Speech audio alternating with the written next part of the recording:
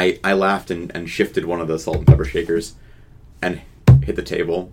I thought the joke was going to be over, but then he takes the pepper and knocks the salt over and taps the table again.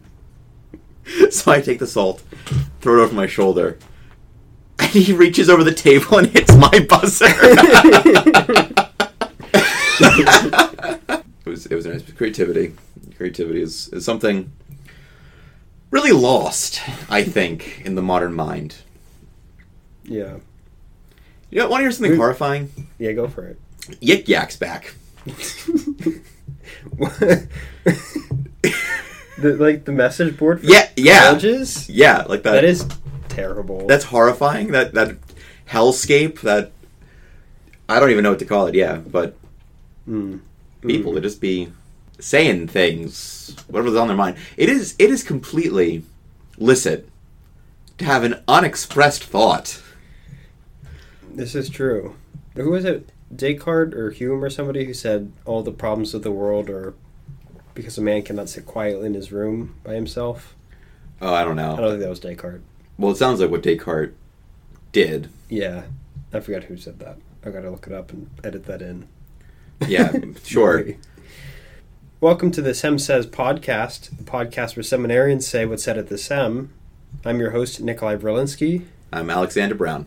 I don't know why I used my full name this time. Reverend Mr. Alexander Brown. That's right. Yeah. Since our last appearance on the internet, Alex was ordained a transitional deacon, and so now is very holy. All of his problems have whisked away. Melted away. Completely melted away. He's ready for canonization. You know, there's a joke in Dungeons & Dragons that, at a certain point, it becomes more lucrative that if a wizard loses his spell book, to buy a new wizard than to buy a new spell book. Very similar with deacons. I have the Roman Book of Blessings. If I lose that, just find one of the other deacons. That's pretty good.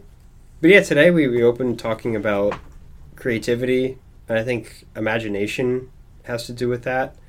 Maybe we could talk about that and how that plays into what you're working on right now, your MA and that kind of a thing, and what we've been practicing together, Visio Divina. Oh yeah, that does tie in. I didn't even think of that. All that kind of just ties in. So just to get the ball rolling, I read Bernard Shaw's play on Joan of Arc. Somebody referenced it, that's why I decided to read it. But basically, Joan of Arc had visions of 3 different saints. I think it was... Catherine. St. Michael, yeah, St. Catherine. And... another one, I forget. I kind of can't remember.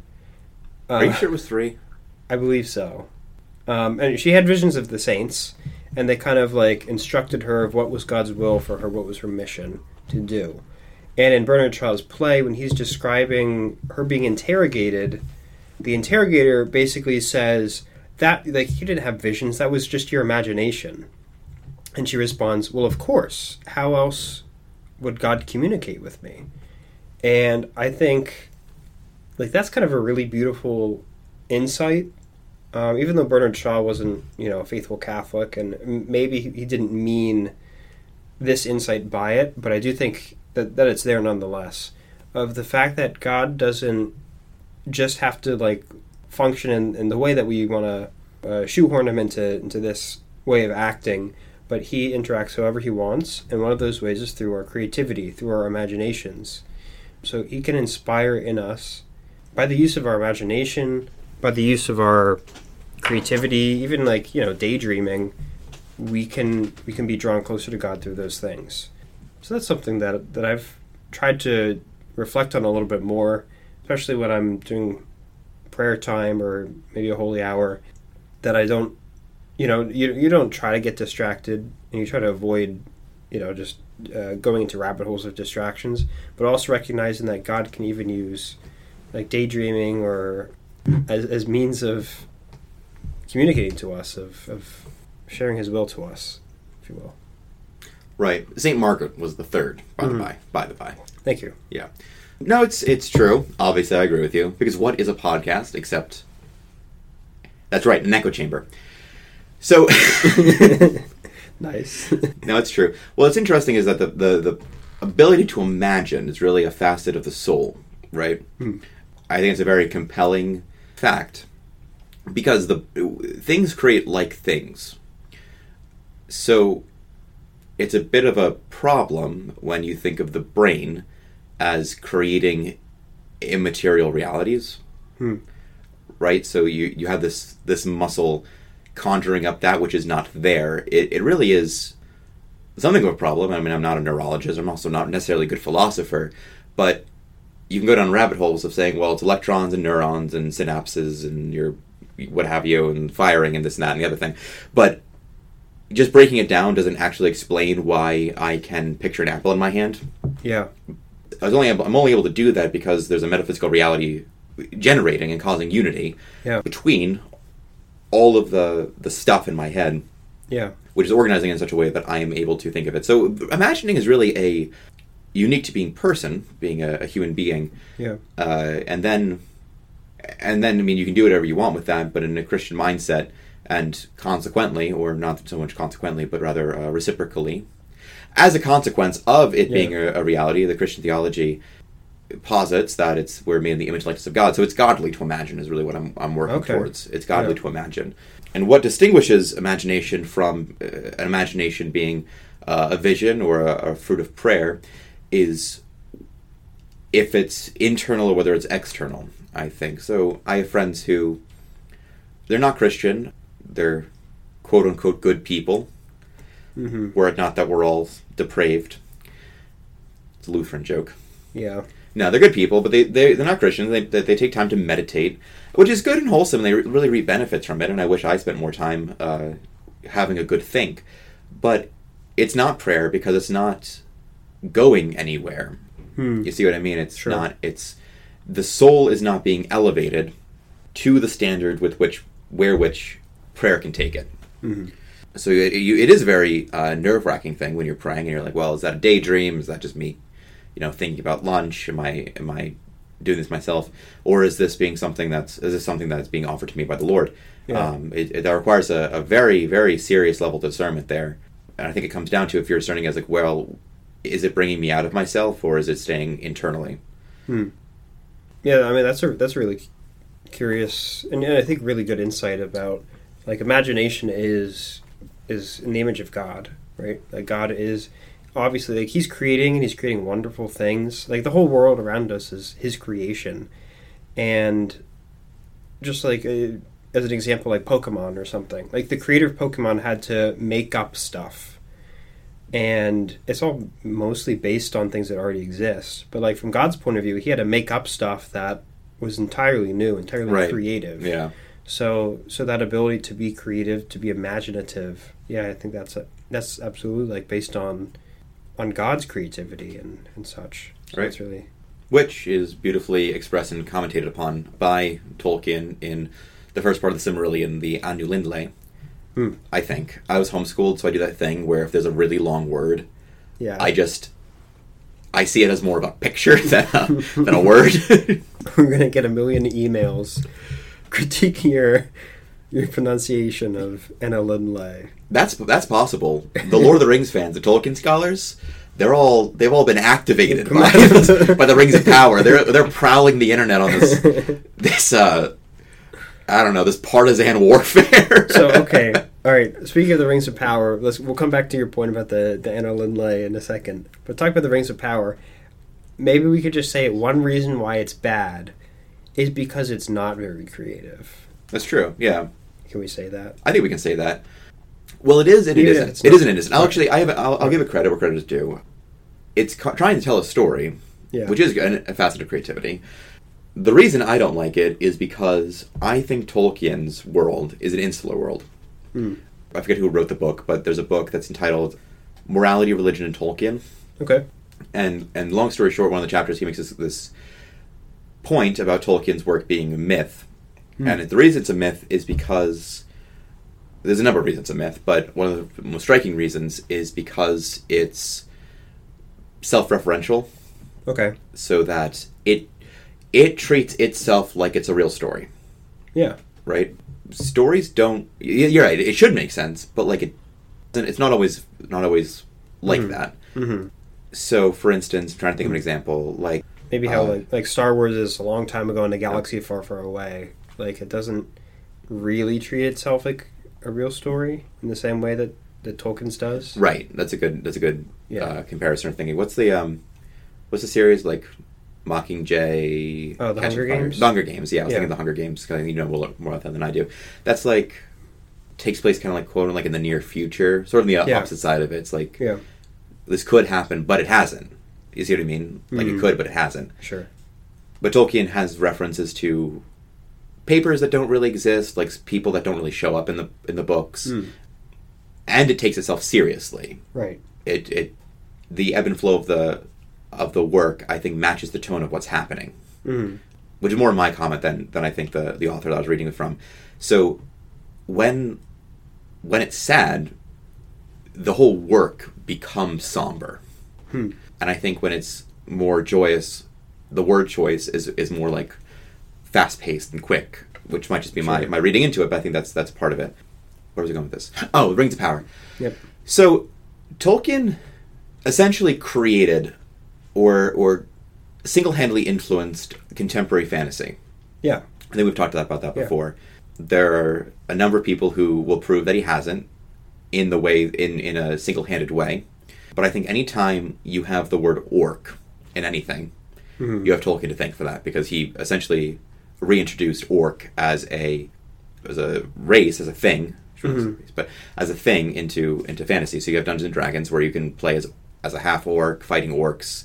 That's of course because we have a Tolkien influence. The problem, what that did is it turned the Lord of the Rings not into a self-referential, self-contained work. It turned it into an aesthetic, where you can just sort of don the Middle-earth look and persona, but reintroduce yourself into the work, which I think is what the Rings of Power is doing. The Rings of Power, the characters act and behave in a very colloquial way. Like what it comes down to me is like the characters say okay. Sure. Like the words okay. Okay, I'll go. That's us. That's us. That's something we say. That's not something that the Tolkien characters would say. Not merely because of the aesthetic that he's writing in an antiquated fashion, but because there's a grandiose mythos in the work. Yeah. And I think that's the danger with the Rings of Power is because it's not so much an expression of Tolkien's world or a glimpse into his mindset. It's just Dungeons and Dragons, the television show. Sure. Which means people are like, oh, it's not that bad. Oh, I'm sure it's not bad, but it's not Tolkien. And it shouldn't be branded as such. That's just riding on his coattails. That's lazy. That's not creativity. Gotcha. Yeah. Sorry, that was very long-winded. I'm sure that's fine. No, I think that's good insights, too.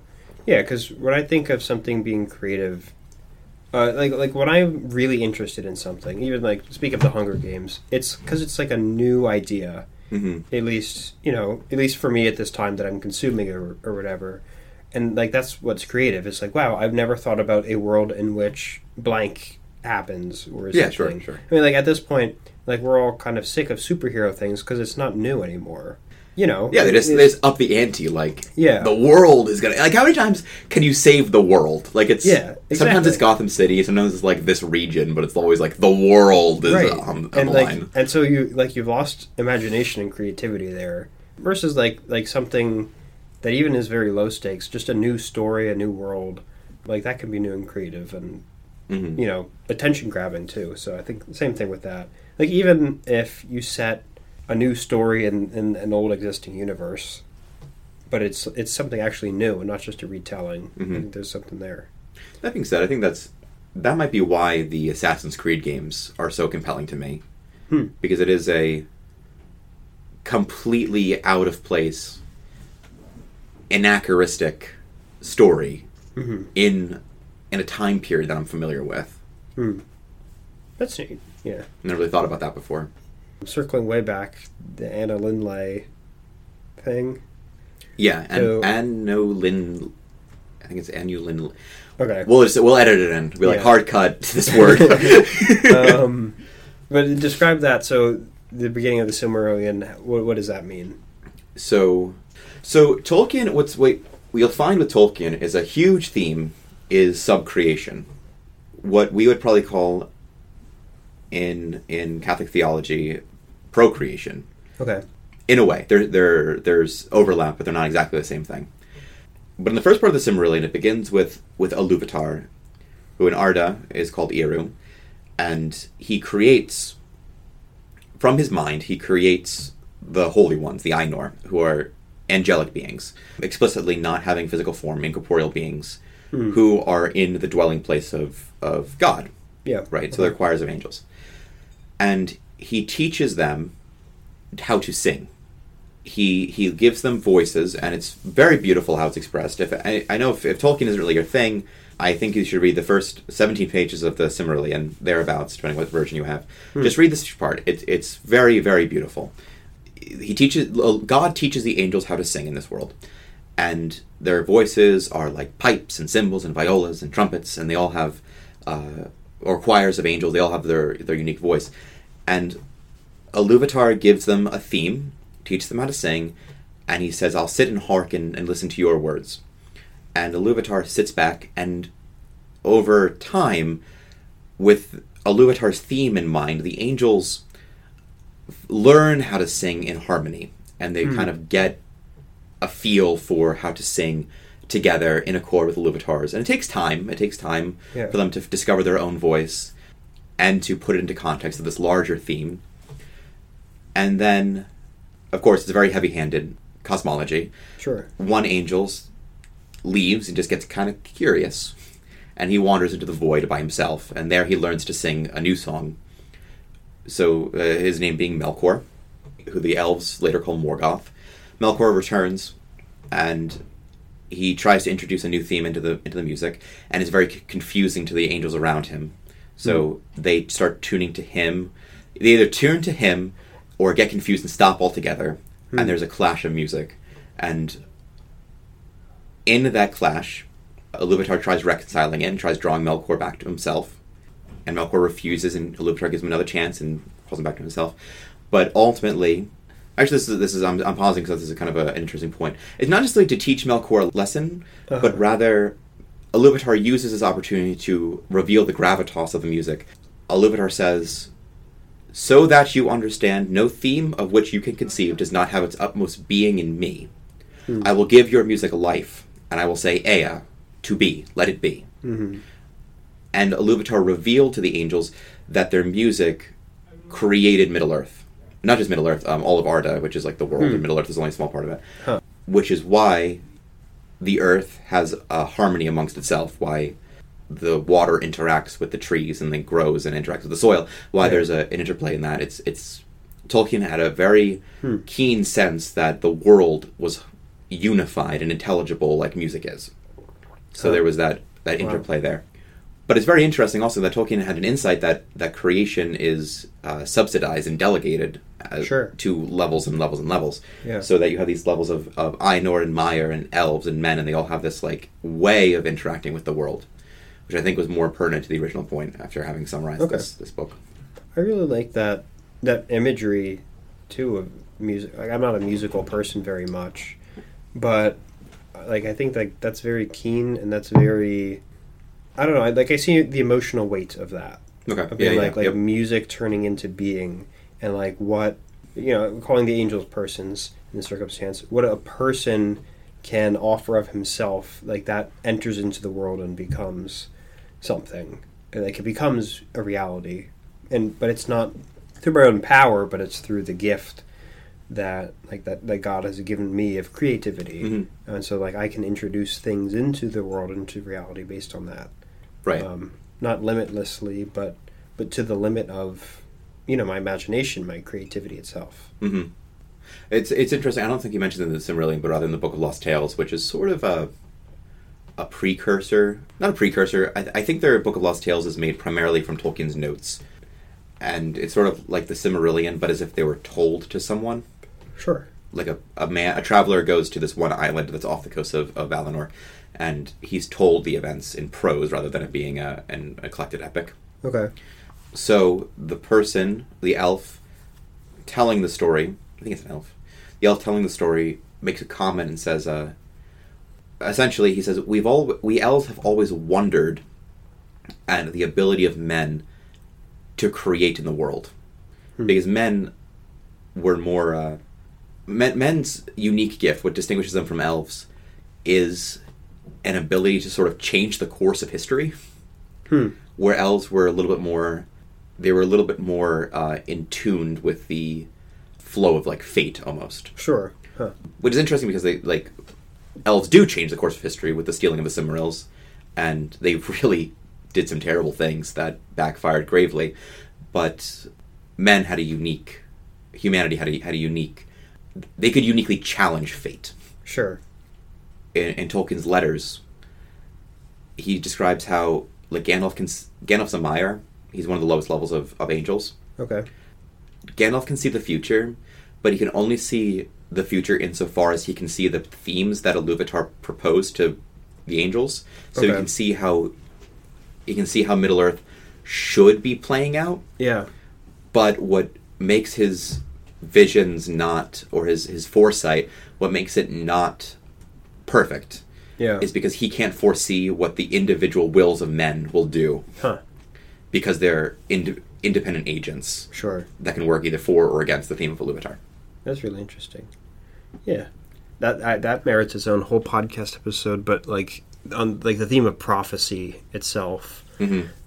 Not to open the entire can of worms now, but like a lot of people who have devotions maybe of Our Lady of Fatima, or maybe they've heard of the St. Malachy prophecy, like things like that. And it's like these, so to speak, like modern prophecies, sometimes questionably Gnostic, some of those things. It's like, okay, this will happen. Like, these will be this is the list of the popes, like, full stop.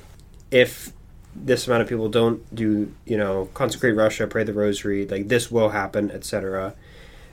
And I've always found that, like kind of hard to, like, a hard pill to swallow sometimes. And I'm losing a lot of the nuance talking about it, obviously. Yeah. But kind of like God has given us free wills, and he's given every human being like the ability to relate to him and interact with him and to work within the world. So I think like there's just sometimes a little bit of danger to give too much merit to prophecy as like the end. Mm-hmm. I mean, the fullness of like the prophets, think of the Old Testament prophets, is Jesus himself. So once Jesus is revealed, like the prophets are complete. Like, Jesus is the period at the end of all prophecy. Right. So I think, like, I don't know, just going back to this, like, so St. Malachy prophecy, there's going to be X amount of popes, and then, like, this is the last pope. That just seems like, well, where's Jesus at the end of that? You know what I mean? Yeah, I know what you mean. I don't know. For what it's worth, I think the writings of St. Malachy, I mean, I don't know, who knows how authentic the writings of St. Malachy are. That's true. I do think that it ends with the return of Peter and the coming of the Lord. But what I will affirm, I'm not getting into the minutiae of St. Malachy.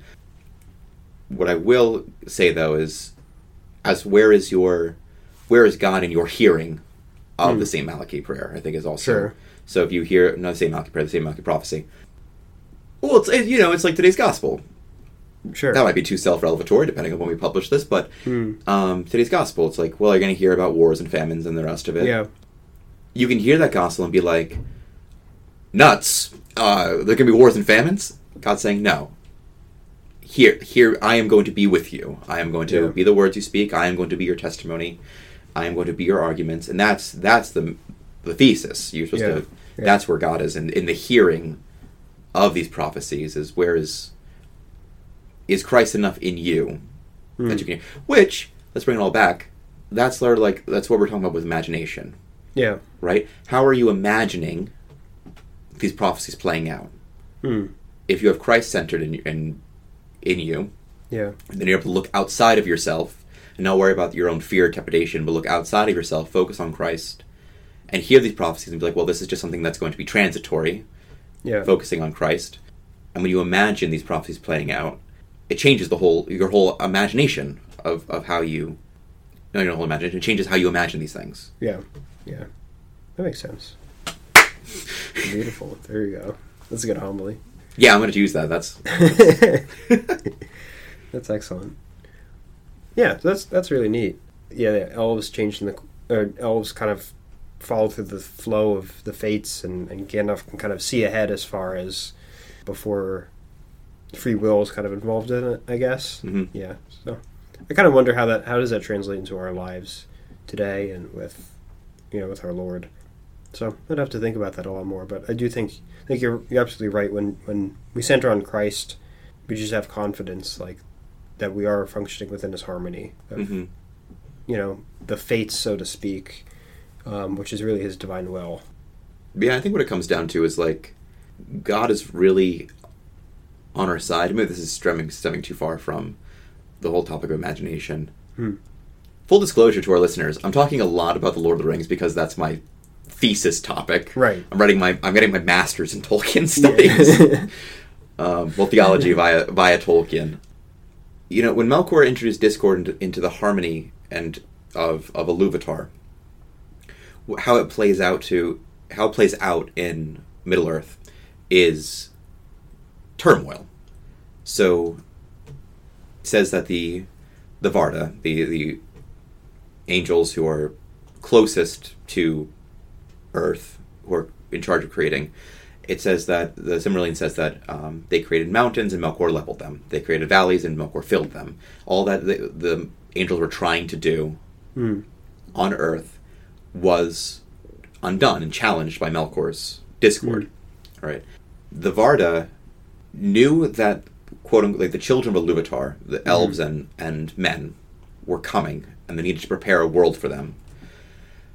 And it was only for that reason that the Varda challenged Melkor and imprisoned him and went to war against him and made him stop the turmoil in the world. Okay? And there's a line that's very striking. I wish I could remember it verbatim, but the line is, "And Melkor never forgot that it was on behalf of the children of Iluvatar the Varda went to war." And I think that's very profound because it shows we are the center of God's and the angels' affections. That it wasn't for their own work, it was for love of us. I mean, assuming that the Simarillion is real. It's like it was for love of us that the angels definitively acted. Which I think is a commentary. It's again, going back to the theme of imagination.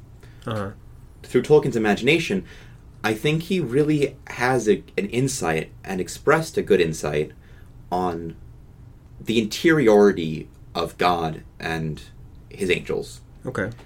God can take a beating. I don't want to get crass, but I think that the passion and the death of Christ proves that God can endure much. So Lucifer could have fallen. Lucifer could have fallen and cast himself into hell, as Tolkien says, like, cast himself into the void. And, like, God probably could have continued, not offended or insulted by that. But I think, and I don't know what the churches say about this, I think Tolkien thinks this too, God acts in the way he does because he's protecting us. And that motivates him in much of what he does. And I think the angels do the same thing. That the discord between good and evil is because we're being harmed by it. Yeah. And he moves to protect us. That plays into the whole idea of prophecy. It's like God's not, whatever happens, whatever punishment we endure for not living up to his expectations, whether we're caught in the crossfire or, wars and turmoil just because of the groaning and the labor pains at the end of time, it's not like God is apathetic to us. Right. And thank God for Tolkien's imagination that, I personally and all the other homeschool Tolkien scholars in the world can receive that insight, all things being equal, that we are really at the center of this whole thing. Yeah. We're really at the center of this whole thing, just in general, and I think the incarnation really proves that God became man, and now he is with us in the center of the whole thing. Yeah. Yeah, I mean, John 3:16 is, as that God so loved the world that he sent his only son. And I think, like maybe we've just heard that so much. Yeah. That maybe it loses its meaning, but it's like God so loved the world. And it's like, that should be awe-inspiring. Mm-hmm. Like, it is awe-inspiring. It's amazing, yeah. Right. Yeah, I agree. You can also interpret that as, for God so loved the world that he did not send a bureaucratic committee. Mm-hmm. No, it's true, yeah. Yeah. Yeah. Awesome. I'm glad to have learned more about the Simarillion and Tolkien from you. I really do appreciate... I never grew up with, like, being a Tolkien scholar, even though I was homeschooled and all that. I was going to say, you were a homeschooler. We read Chronicles of Narnia and watched the Lord of the Rings movies, but I never read Tolkien. Anyway, but it is neat to just hear how much... Like, obviously, I think a lot of his inspiration was inspired by the Bible and Thomas Aquinas, I'm sure. Like, that angelology of, like, the choirs of angels, right. Like, that seems to come from Aquinas. Like, it had to be inspired by that, because you don't just, like, make up those things by yourself. But it is great to see, like, how, you know, with his own imagination, he was able to make that into a new story and a new world to tell stories in. Right. Yeah. In a great way. Right. For what it's worth, that's a huge part of the MA is discerning and discovering how much he knew going into the project. Yeah. He was a student at the oratory founded by St. John Newman. No. John Henry Newman? Yep. Right. So he had a classical education, but he also has his finger on the pulse. I'll put it this way. He has an insight that I think is oftentimes inexplicable. Mm-hmm. So a part of my research is just discovering what he knew and what was almost prophetic, I guess you could say, insofar as not telling the future, but rather just, was he a mystic? I think absolutely. Joseph Pierce argues that he was in one of his chapters of Tolkien, Man and Myth. So, yeah, there's a lot to be said there. Excellent. Well, hopefully, listeners, this episode was as edifying and enlightening to you. Maybe inspired some of your interest to look into your own creativity and see what gifts can God give to you through that. Hopefully, you'll join us for our next episode of the Sem Says podcast. See you later.